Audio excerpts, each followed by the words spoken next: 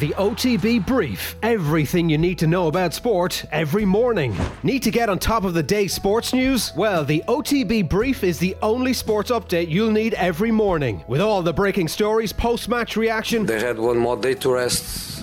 We were really in trouble to build the team. And the best bits from off the ball, all in a 10-minute podcast. Oh, sweaty palms. Of course, you guys know what it's like, but that was nervy, yeah. The OTB Brief, online every morning from 7 a.m. on offtheball.com, the Go Loud app, and everywhere you get your podcasts. The OTB Podcast Network.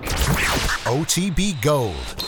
The very best of Off the Ball. Hello, you're welcome along to some OTB Gold. It's Joe Malloy here. Today, Ray Boom Boom Mancini. This was in November 2017. This was the first time Ray Boom Boom Mancini was ever on the show. This was a tricky one in some ways. It was me doing this interview. Ray is one of these guests that I often feel a touch sorry for, or a touch wary of interviewing, because they have achieved many great things. They are brilliant, world class in an aspect of life, and yet they're remembered for one thing, and that mightn't be very fair that that's what they're remembered for. And in an interview, whilst you appreciate all the many achievements, it is that one thing that you almost want to talk to them about most, and you are very conscious of the fact that they may not want to talk about that thing, or it is the only thing they get interviewed about.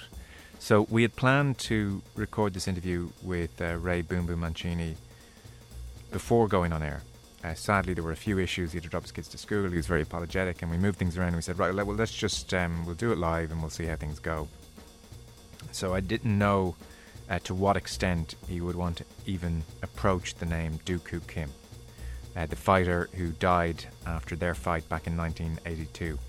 Thankfully, as you'll hear, Ray Boom Boom Mancini is a total gent and was very open and warm and friendly, and I remember coming off the air buzzing at this interview because he had been so brilliant and it had gone better than expected, thanks to him, really, and the generosity in the interview. So this was definitely one which sticks in my mind and has done for a long time. November 2017.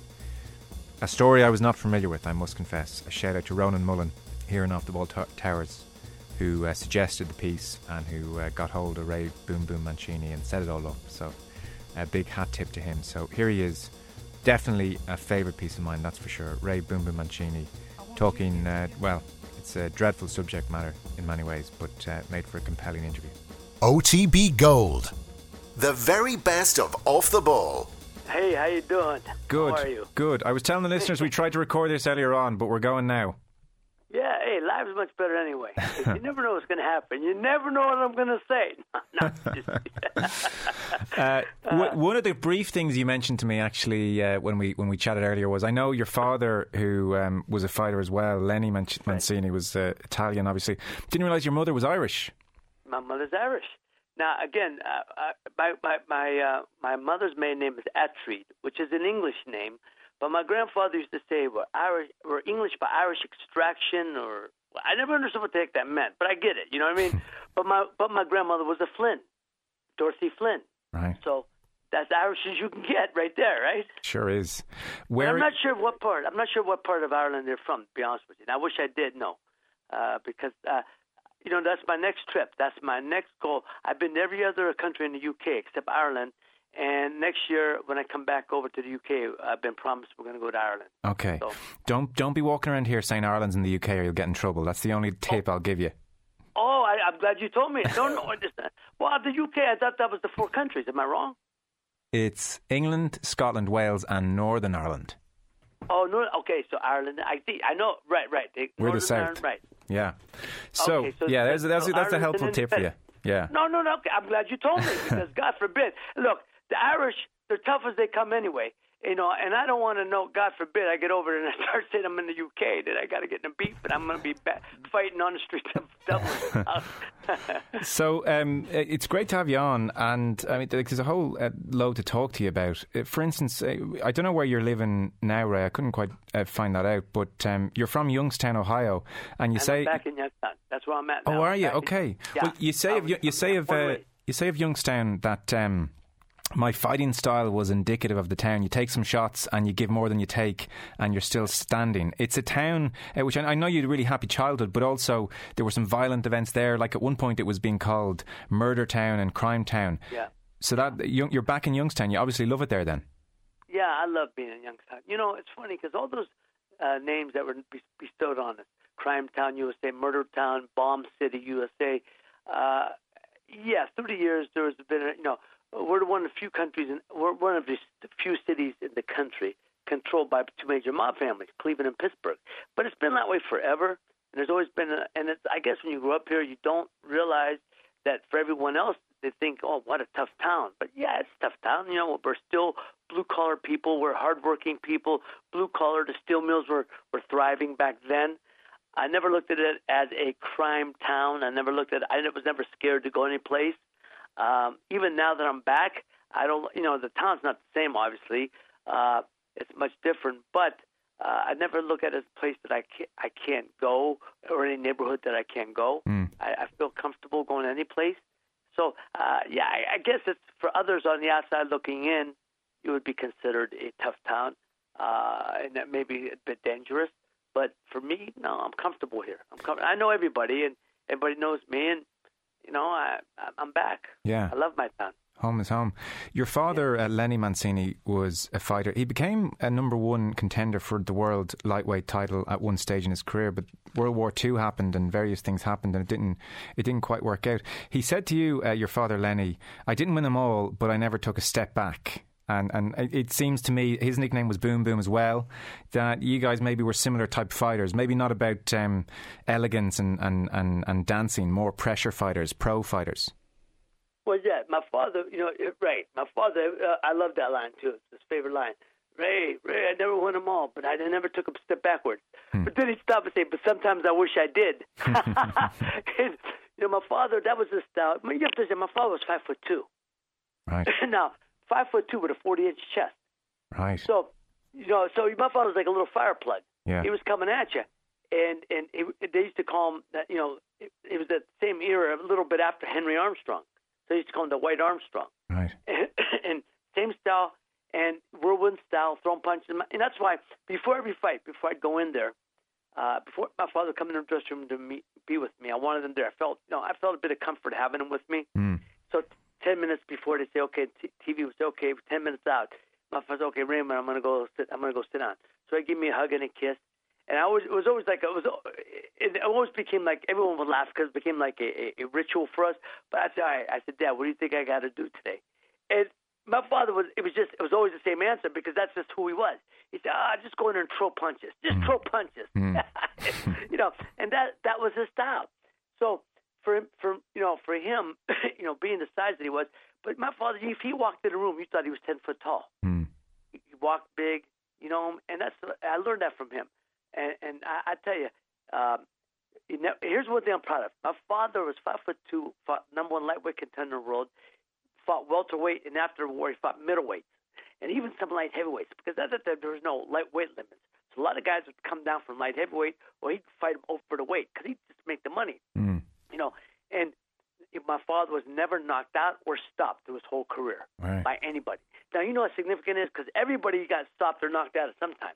There's only two other fighters that during that era that were never stopped or knocked out: Billy Graham and Kid Gavilan that I know of. There could be others. Yeah. So that's the one thing I'm proud of my father's career, and I'm proud of him, and he was very proud of.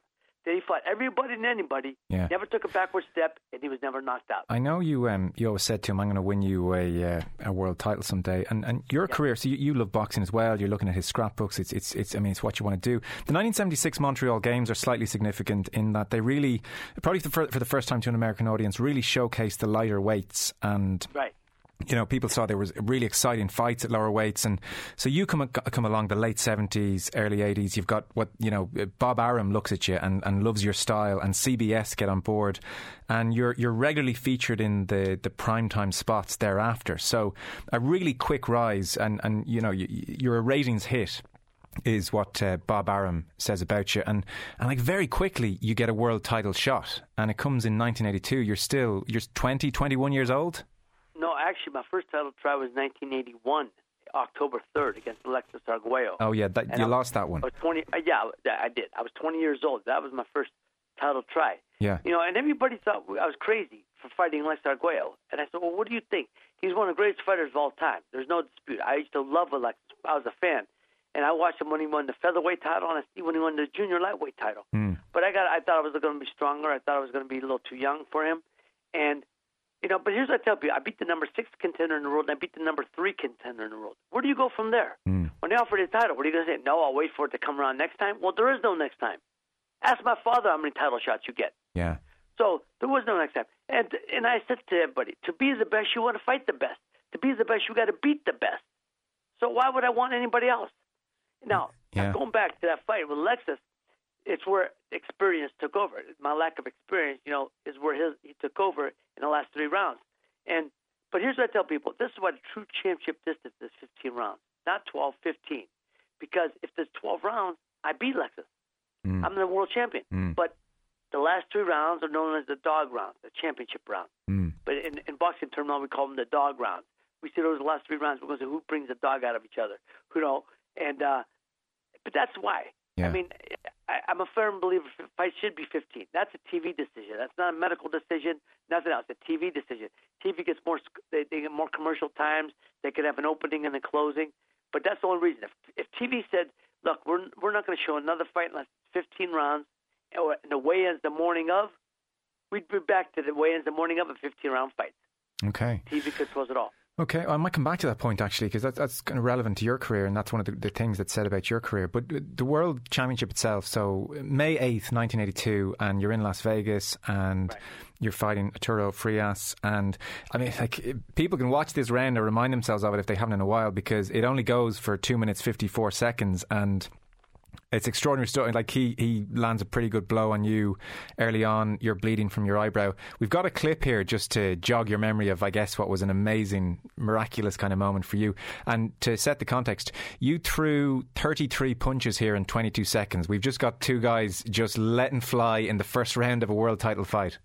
Art Frias, with less than 30 seconds to go now in this first round. He better get on his bicycle now. Mancini jumps all over him, and he is in trouble on the ropes. Ray Mancini has the champion Frias in more trouble. It's target practice for Mancini. Throwing those non-stop punches he's famous for. Frias, it is all over as referee Richard Frias stopped the bout. A first round knockout for Ray Boom Boom Mancini. Tim, that was about as sensational a round as you'll ever see in a world championship fight for a first round. They're usually a feel-out round. Not today. Not today. Yeah. Was it your plan to just go in all guns blazing at the start? Well, of course. First of all, that was my style. I'm going to come on, jump on you early, and try to take your heart away. But I knew it against Arturo. I knew that I was fighting a guy similar in style. He had a lot of heart. He was strong. I felt I was going to be physically stronger. I didn't think he was going to be as big a puncher as I was. So I thought I'd be able to, wear him down. But, whatever your feelings are, I didn't think I'd ever have another shot at the title. We go in retrospect, everyone can get a shot now, but it wasn't like that back then. So the fact that I got shot against Alexis, then I got a second shot in such a short amount of time, I had 2 fights in between. I had to win those both. I thought I was going to jump on him. The experience I gained from the Arguello fight I was going to use. And I was not going to be denied that day. I was going to win that title no matter what. Well, for your family, so your father, your father's history in the sport, we don't really have time to get into it now, and it's not so relevant to your career. But your brother had been shot, and that had, needless to say, taken a massive toll on the family. So your father's there ringside, and you've done it. Can you even describe the moment? Is it the greatest moment of your life? Oh, absolutely. There's no dispute. I said, other than seeing each one of my children born, there's nothing greater in my life that I've ever, achieved or felt. Yeah. It was a euphoric feeling. It was like euphoria, and I think you don't ever have those experiences except when you see each one of your children born, and maybe if you're blessed to have another experience in your life. But that's it.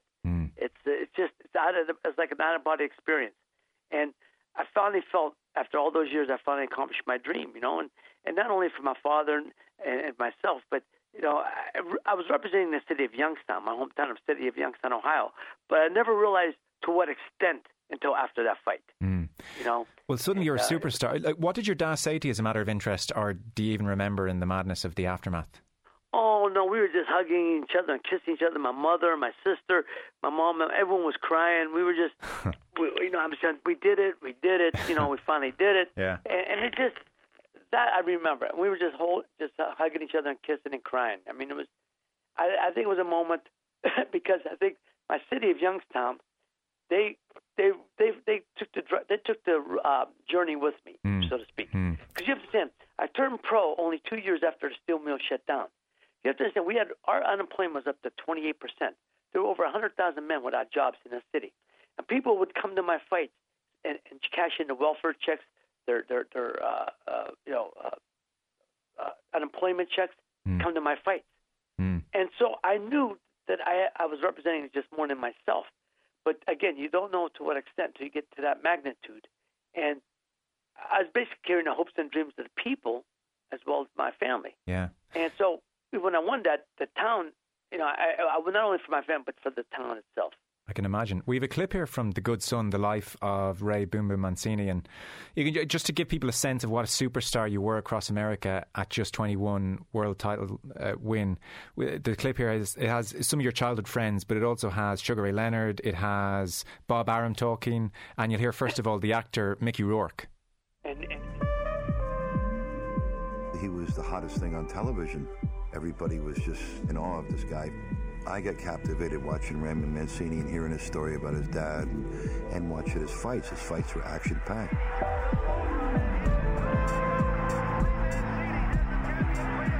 Ray was always great for ratings. People just ate it up. And he became an icon on the American sports scene. Ray Boom Boom Mancini was not just a fighter, he was an attraction, he was a star. When he fought, people watched, big time.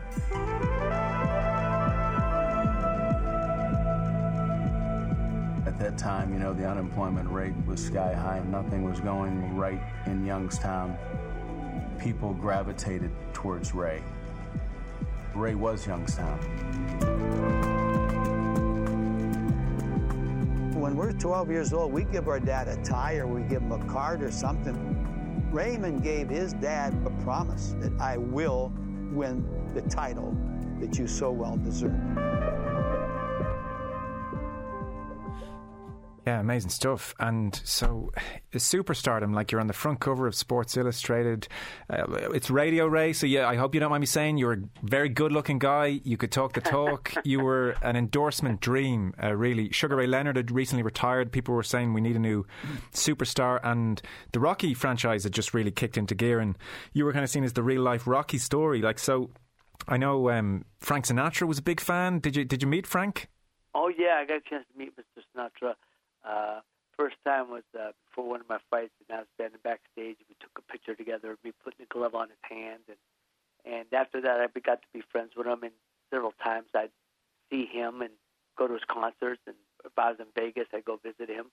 He was a wonderful man, man, and I was very honored to be associated with him. As a matter of fact, but I was listening to the clip of the film. Now you have Mickey in there. Don't forget, we have Ed O'Neill in there. Ed O'Neill's from Youngstown, from Modern Family, and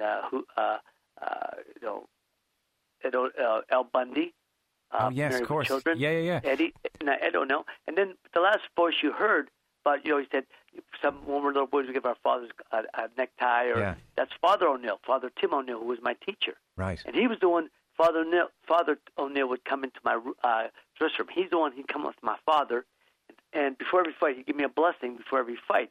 And then my father would walk out, and it gave me some sort of comfort, and that's why I felt Father knew that all my fights, and I used to say he was my personal priest, he was there for everything. He was my teacher in high school, and then later on became very, very close friends, and so he's been with me through it all. Yeah. So, a lot of Irishmen around me. Listen, look at you. Absolutely. I guess you know where I'm going with this now, which is the unfortunate thing. Do you go through a day of your life or a week of your life without it coming up? There's days, There's days that it doesn't come up, but not too many weeks that go by that don't come up. Right. And specifically because the anniversary was just, last this month. Yeah, just a couple 10 days ago, maybe. So, it happens, comes up. But I tell people, I said, look, I've talked about it long enough now to respect to the memory of Kim and out of respect to my family. I said, have you read the book? And a lot of people go, oh, no. Oh, yeah. I said, or have you seen the documentary? Yeah. I said, okay, it answers all the questions. Or if they say, no, I haven't got a chance to, I said, well, then you should, because it answers all the questions. One of the reasons I did that documentary is because so I wouldn't have to answer the questions repeatedly through the rest of my life. Yeah, I pretty much answered. I've given the same answer pretty much through the years, and it gets a little tiresome. And I understand why people ask, and I understand that. That's human nature, and that's okay. But I think if they watch it enough, then they'd get it. It's okay. I got the answer now. Don't need to ask it no more. Yeah, so well, the documentary is The Good Son, The Life of Ray Boom Boom Mancini. Do you mind if we touch on parts of it? Because I know you've never been on Irish radio before. Okay. No, I understand. Well, say move on at any point if you want. So, I mean, there will be people listening who mightn't be aware, I guess. So, you're world champion, and it's all at your feet. CBS love you, America loves you. And your second defence is against Dooku Kim, the mandatory challenger, South Korean. It takes place in November 1982, and the anniversary, as you said, is this month. That's what kind of twigged it in our brain. It's in Las Vegas. There's a 10,000-seater outdoor arena. It's a huge event. We might jump in at one point where you say in the documentary you could actually hear him. You don't spend that much time together pre-fight, but you could hear Kim in the changing rooms before the fight. Yeah. His dressing room was like next to mine. There was obviously a wall, but it was in the next room, and I heard him screaming these bone-chilling screams, and he'd bang in the lockers, and the lockers were rattling, and everyone stopped, my whole team, and we look at each other, and I said, so I broke the ice. I said, well, I guess we're in for a rough one tonight. And, because, I knew what I was going into. I saw the tape. My manager, David Wolf, sent me the tape. Said, look at your next opponent, And I seen the tape, and I saw a round and a half. I didn't have to see 2 complete rounds. And I turned it off. And I called David and said, okay, let's make the fight. I said, it's going to be a war. It's going to be a war. It's going to be a headache. Yeah. But let's make the fight. Yeah. And I knew what I was going into. Every fighter knows what he's going into. You got to. And plus, my style of fighting, look, even if it was supposed to be relatively an easy fight on paper, it was never going to be an easy fight for me. My style wouldn't allow me, wouldn't afford me to have an easy fight because the physical. I'm going to be physically on top of you. And look, and you got to take some to give some. So when I'm coming in, I'm going to probably eat some punches. But that's why I make the statement. But hopefully, at the end of the day, you're going to eat more than I do, and I'm going to be still standing. But so I was always prepared mentally what I was going up against, no matter who it was. And but this particular fight, I knew I was reading a guy. I was watching a guy who had the same determination and that I had, and same reasons to wanting to win the world title that I had. Yeah, because funny enough, he had actually he had made a miniature coffin for his training camp, and it basically said one of us is going to go. Well, not one of us. He said it's for Mancini. Yeah. Yeah. But he admitted. I didn't know that. I didn't know anything about the coffin. I found that out later. Right. And his people said that they said, what did you make that for? He said, because either I'm going home in this or Mancini's going home in this. Now, but what he actually he wrote on his lampshade in the dressing room, and he wrote, "Kill or be killed." Now, see, do you understand how eerie this is? After all this came out later, that he wrote this, and he said that with the coffin, and how prophetic it was, because that's what he had planned for me. Yeah. And I didn't know any of this beforehand. Thank God I didn't. Yeah. Because it scared the heck out of me. Yeah. It would have scared. When I scared it would have been, wow, man. This. You go fight for the right reason. that would have been different. That would have been definitely be when you know somebody's going there to try to do that type of damage to you. Yeah. Well, it would have affected me. There was no dispute. It would have affected me. Gil Clancy was one of the CBS analysts, and I don't know if you know this. I'm sure you know everything about the fight there is to know, but just for the listeners, he said at one point in the 6th round, something's going to happen in this fight. Either one guy's going to get busted up or nail the other guy very badly. It was a ferocious fight because of the styles you both had, and he was so, Kim was so determined. This was his big chance. This was the opportunity of his lifetime.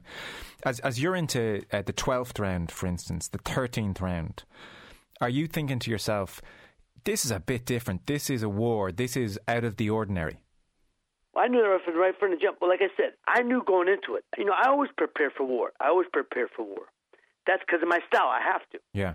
But I knew right from the jump. If you watch the fight, the first punch he threw a straight left, it caught me. Yeah. Right from the jump. Yeah. The fight was on right from the jump. We met center ring. He threw a straight left hand, caught me. I hit him. And then boom, we stood toe to toe. And that was what's up. So I knew what I was going into the ring with, but it hit me. Literally with the first punch. It was on. So there was no rest for the weary in this fight. Well, in the 13th round, you threw, and this is, he's too brave for his own good, Kim. In this instance, you threw 44 consecutive punches unanswered. And so it looks for all the world like this is it, it's done. And then somehow in that same round, he rebounds at the end and starts throwing punches back at you. And then we're into the 14th round, which is ultimately the final round. So, he just would not quit. 44 consecutive punches thrown. It's a knockout, and you go off and celebrate. I presume it's an amazing fight. You're I presume delighted and also utterly drained afterwards. Well, let's go back to the Sure. 13th round. I threw 40-something unanswered punches, but the reason I didn't hit him all the punches, he was rocking, he was bobbing and weaving. I was hitting him with a lot of them, but I was missing a lot of them. So it kept bobbing. So referee Richard Ream couldn't jump in because Kim was still aware enough to bob and weave, make me miss. Yeah. So after 40-something unanswered punches, I got a little arm weary, of course.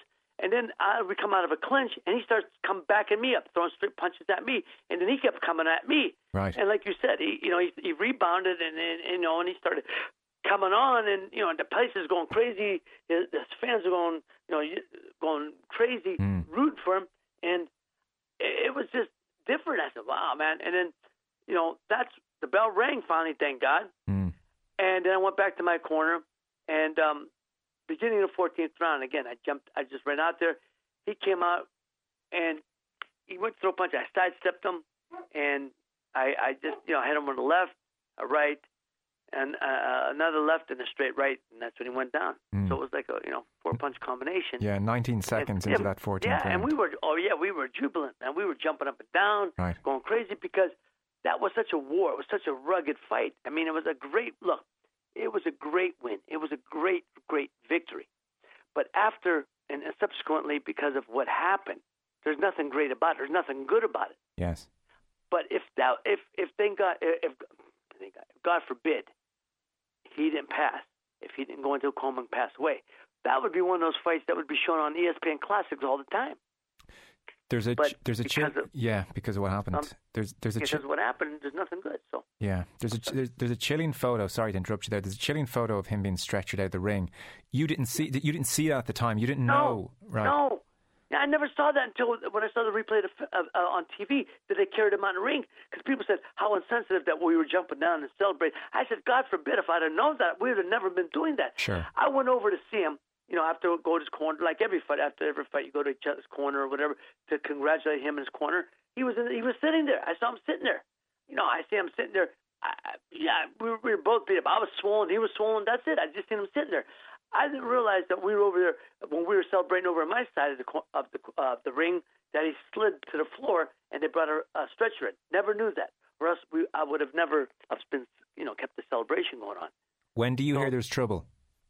Well. We went back to my room. I went to my room, and after every fight, we were going to have an after fight party, and after fight fight too. After fight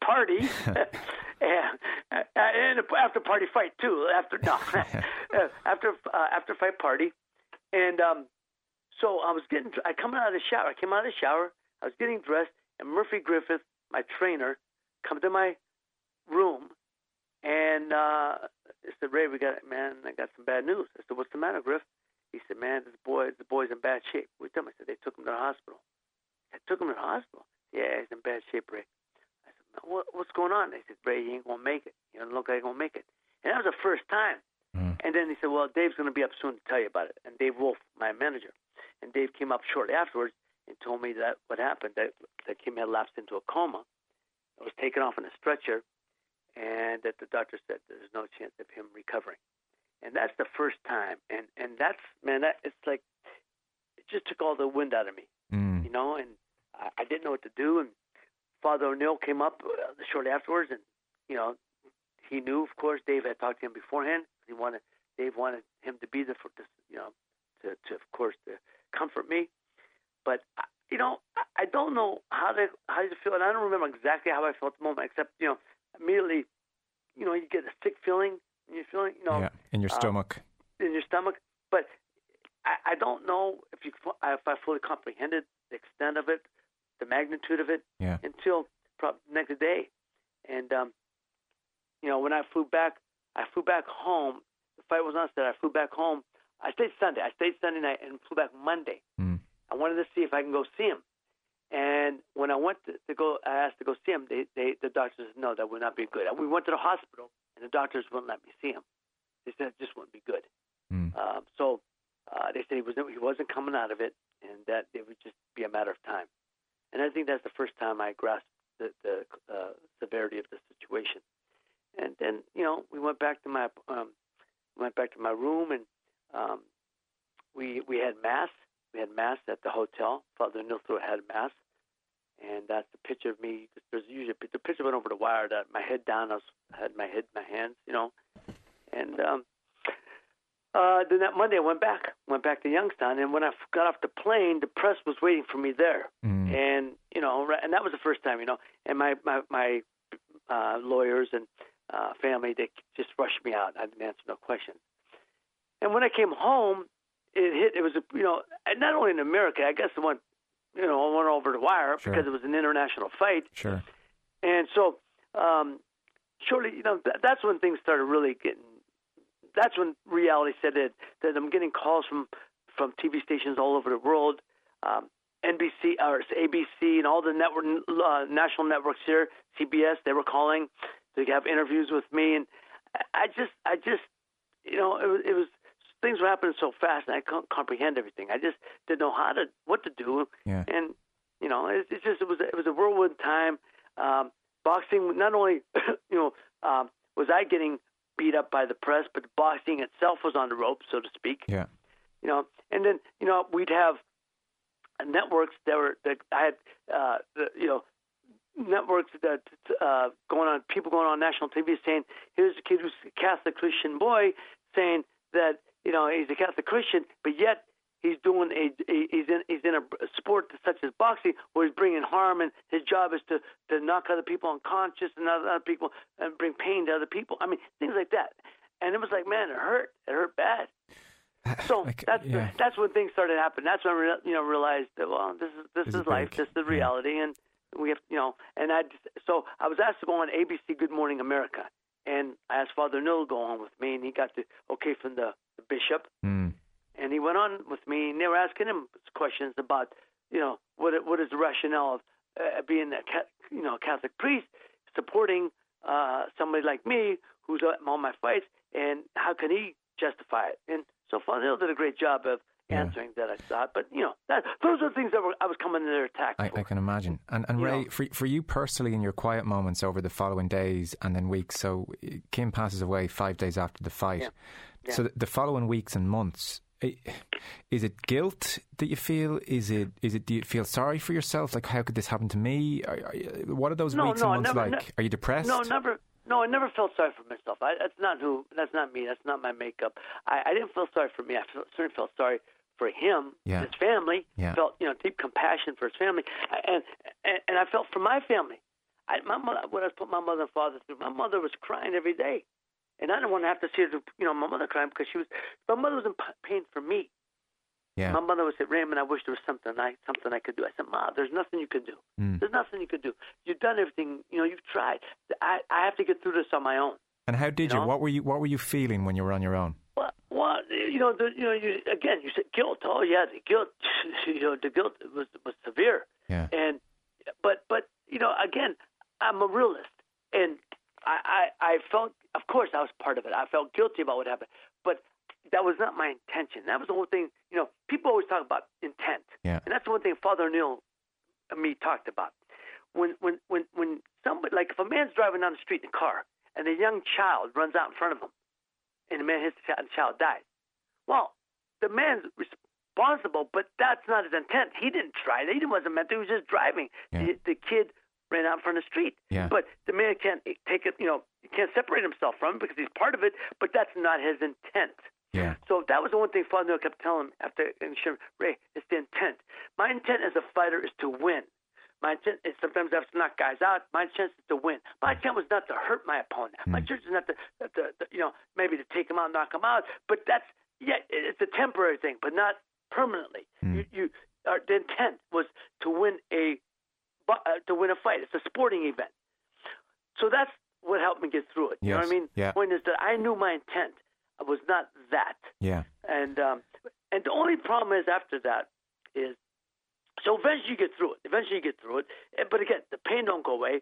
And people say some cruel things. I mean, the public, some cruel people we're the cruelest creatures on this planet. Like what, Ray? Well, people say to me, hey, Bumble, let me ask you something. What's it like to kill a guy? God. And I just look at these people like, are you kidding me? Or I say, hey, let me ask you something. We know it's not your fault, but what was it like when you saw him go down and never, he was never getting up again? But here's the one that I always remember. I went a couple of days later. I went to my nephew's football game, and I'm watching down the line. A little kid, about 8, 9 years old, I don't know, come up to say, boom, boom, boom, how high? He says, you know who I am? He goes, I'm Dooku Kim's son.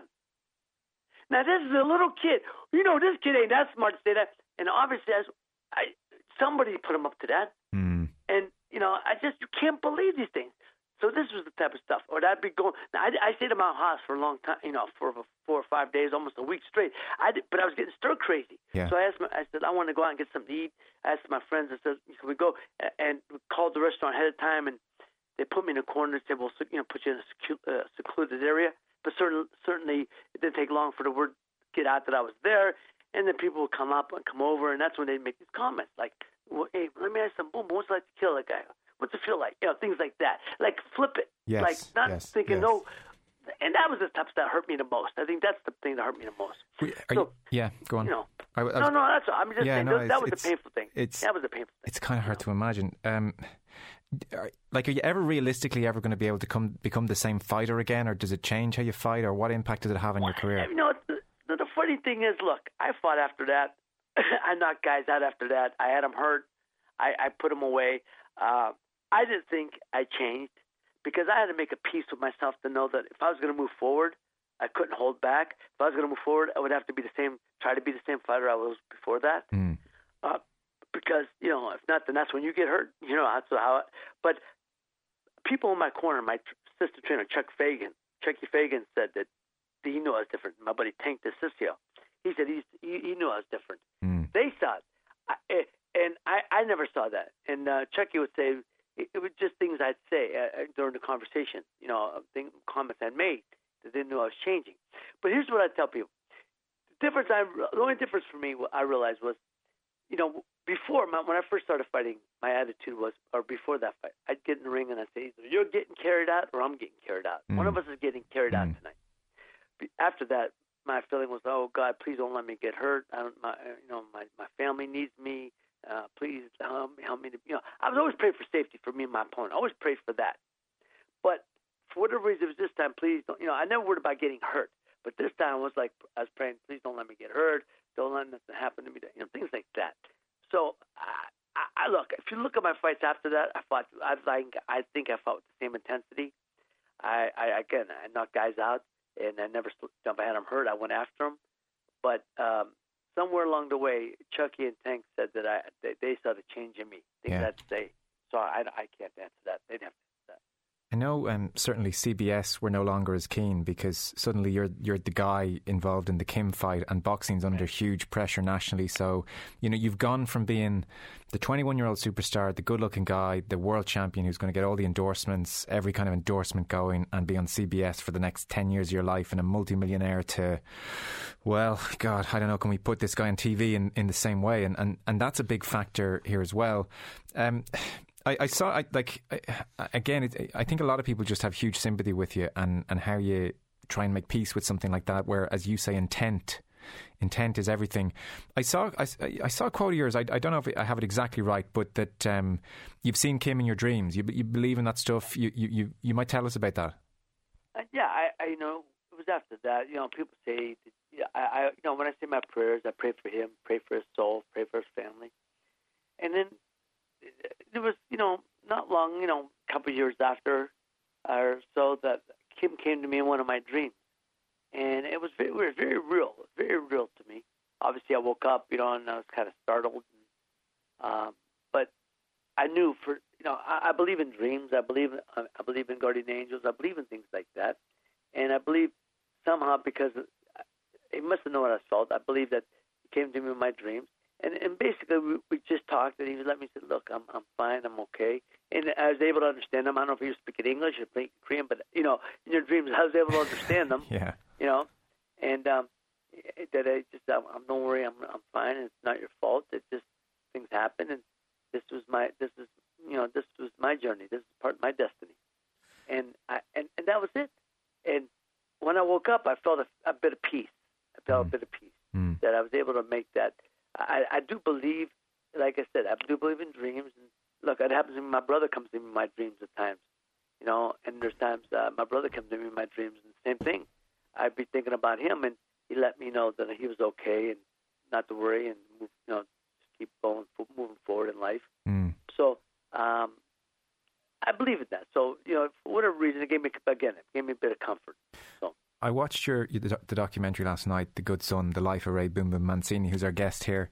And just to add a whole other really thick layer onto the story, Kim, who you fought back in 82, has a pregnant fiance at home just to make everything a million times worse. And his son, Juan, who obviously never gets to meet his father, is born, grows up, learns about his father, learns about you, and your documentary finishes with Juan and young me, his fiancé, travelling to America to meet you. And honestly, having watched the documentary, as you're sitting on your steps in front of your door, and you know that they're coming up in the car, and he gets out. I mean, it's very hard to even verbalise that moment. I can't imagine what it was like for you.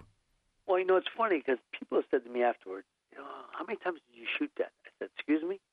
How many takes that? I said, are you kidding me? Yeah. I told the director, Jesse James Miller, I said, Jesse, because I was sitting there and I was thinking, I didn't know how I was going to react. That's right. Like you said, the moment you see me, what you see is for real. I didn't know. I wasn't too nervous up to that point, and then it started just getting to me. What am I going to say? How's he going to respond? How am I going to respond? All these things go through your mind.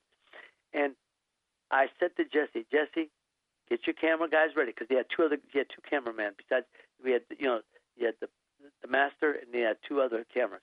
They get them ready, because whatever you get. I can't do this again. I can't do this again. No.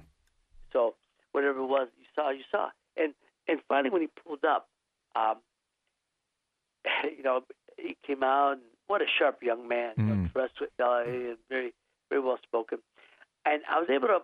I didn't know exactly what to say to him, because you see, I stumble and fumble with my words when he's there to say hello.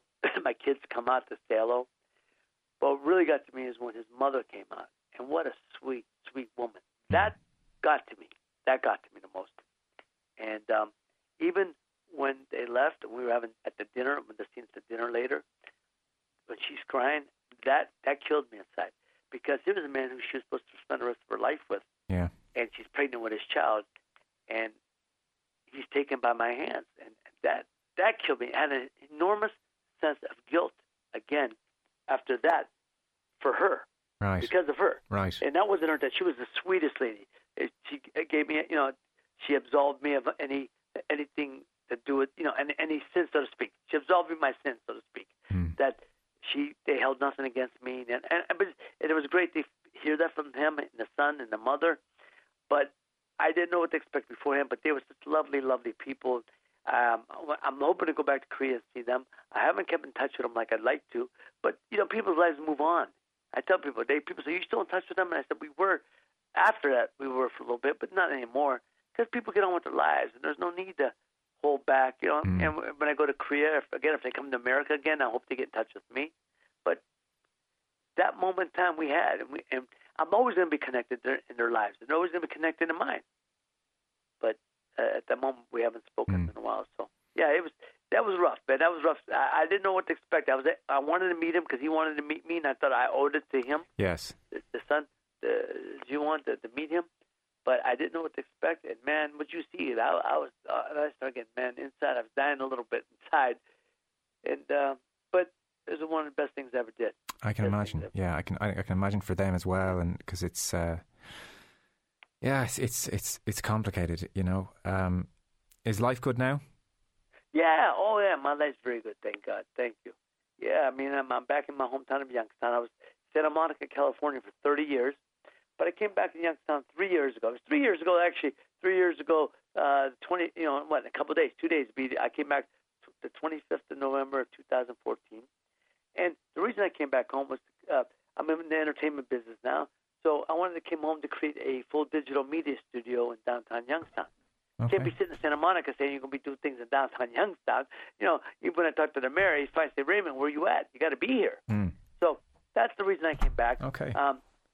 But I remarried, and my wife's from Youngstown originally, and she was out in LA with me for 3 years. But it's good to be back home. It's good to be back home, and so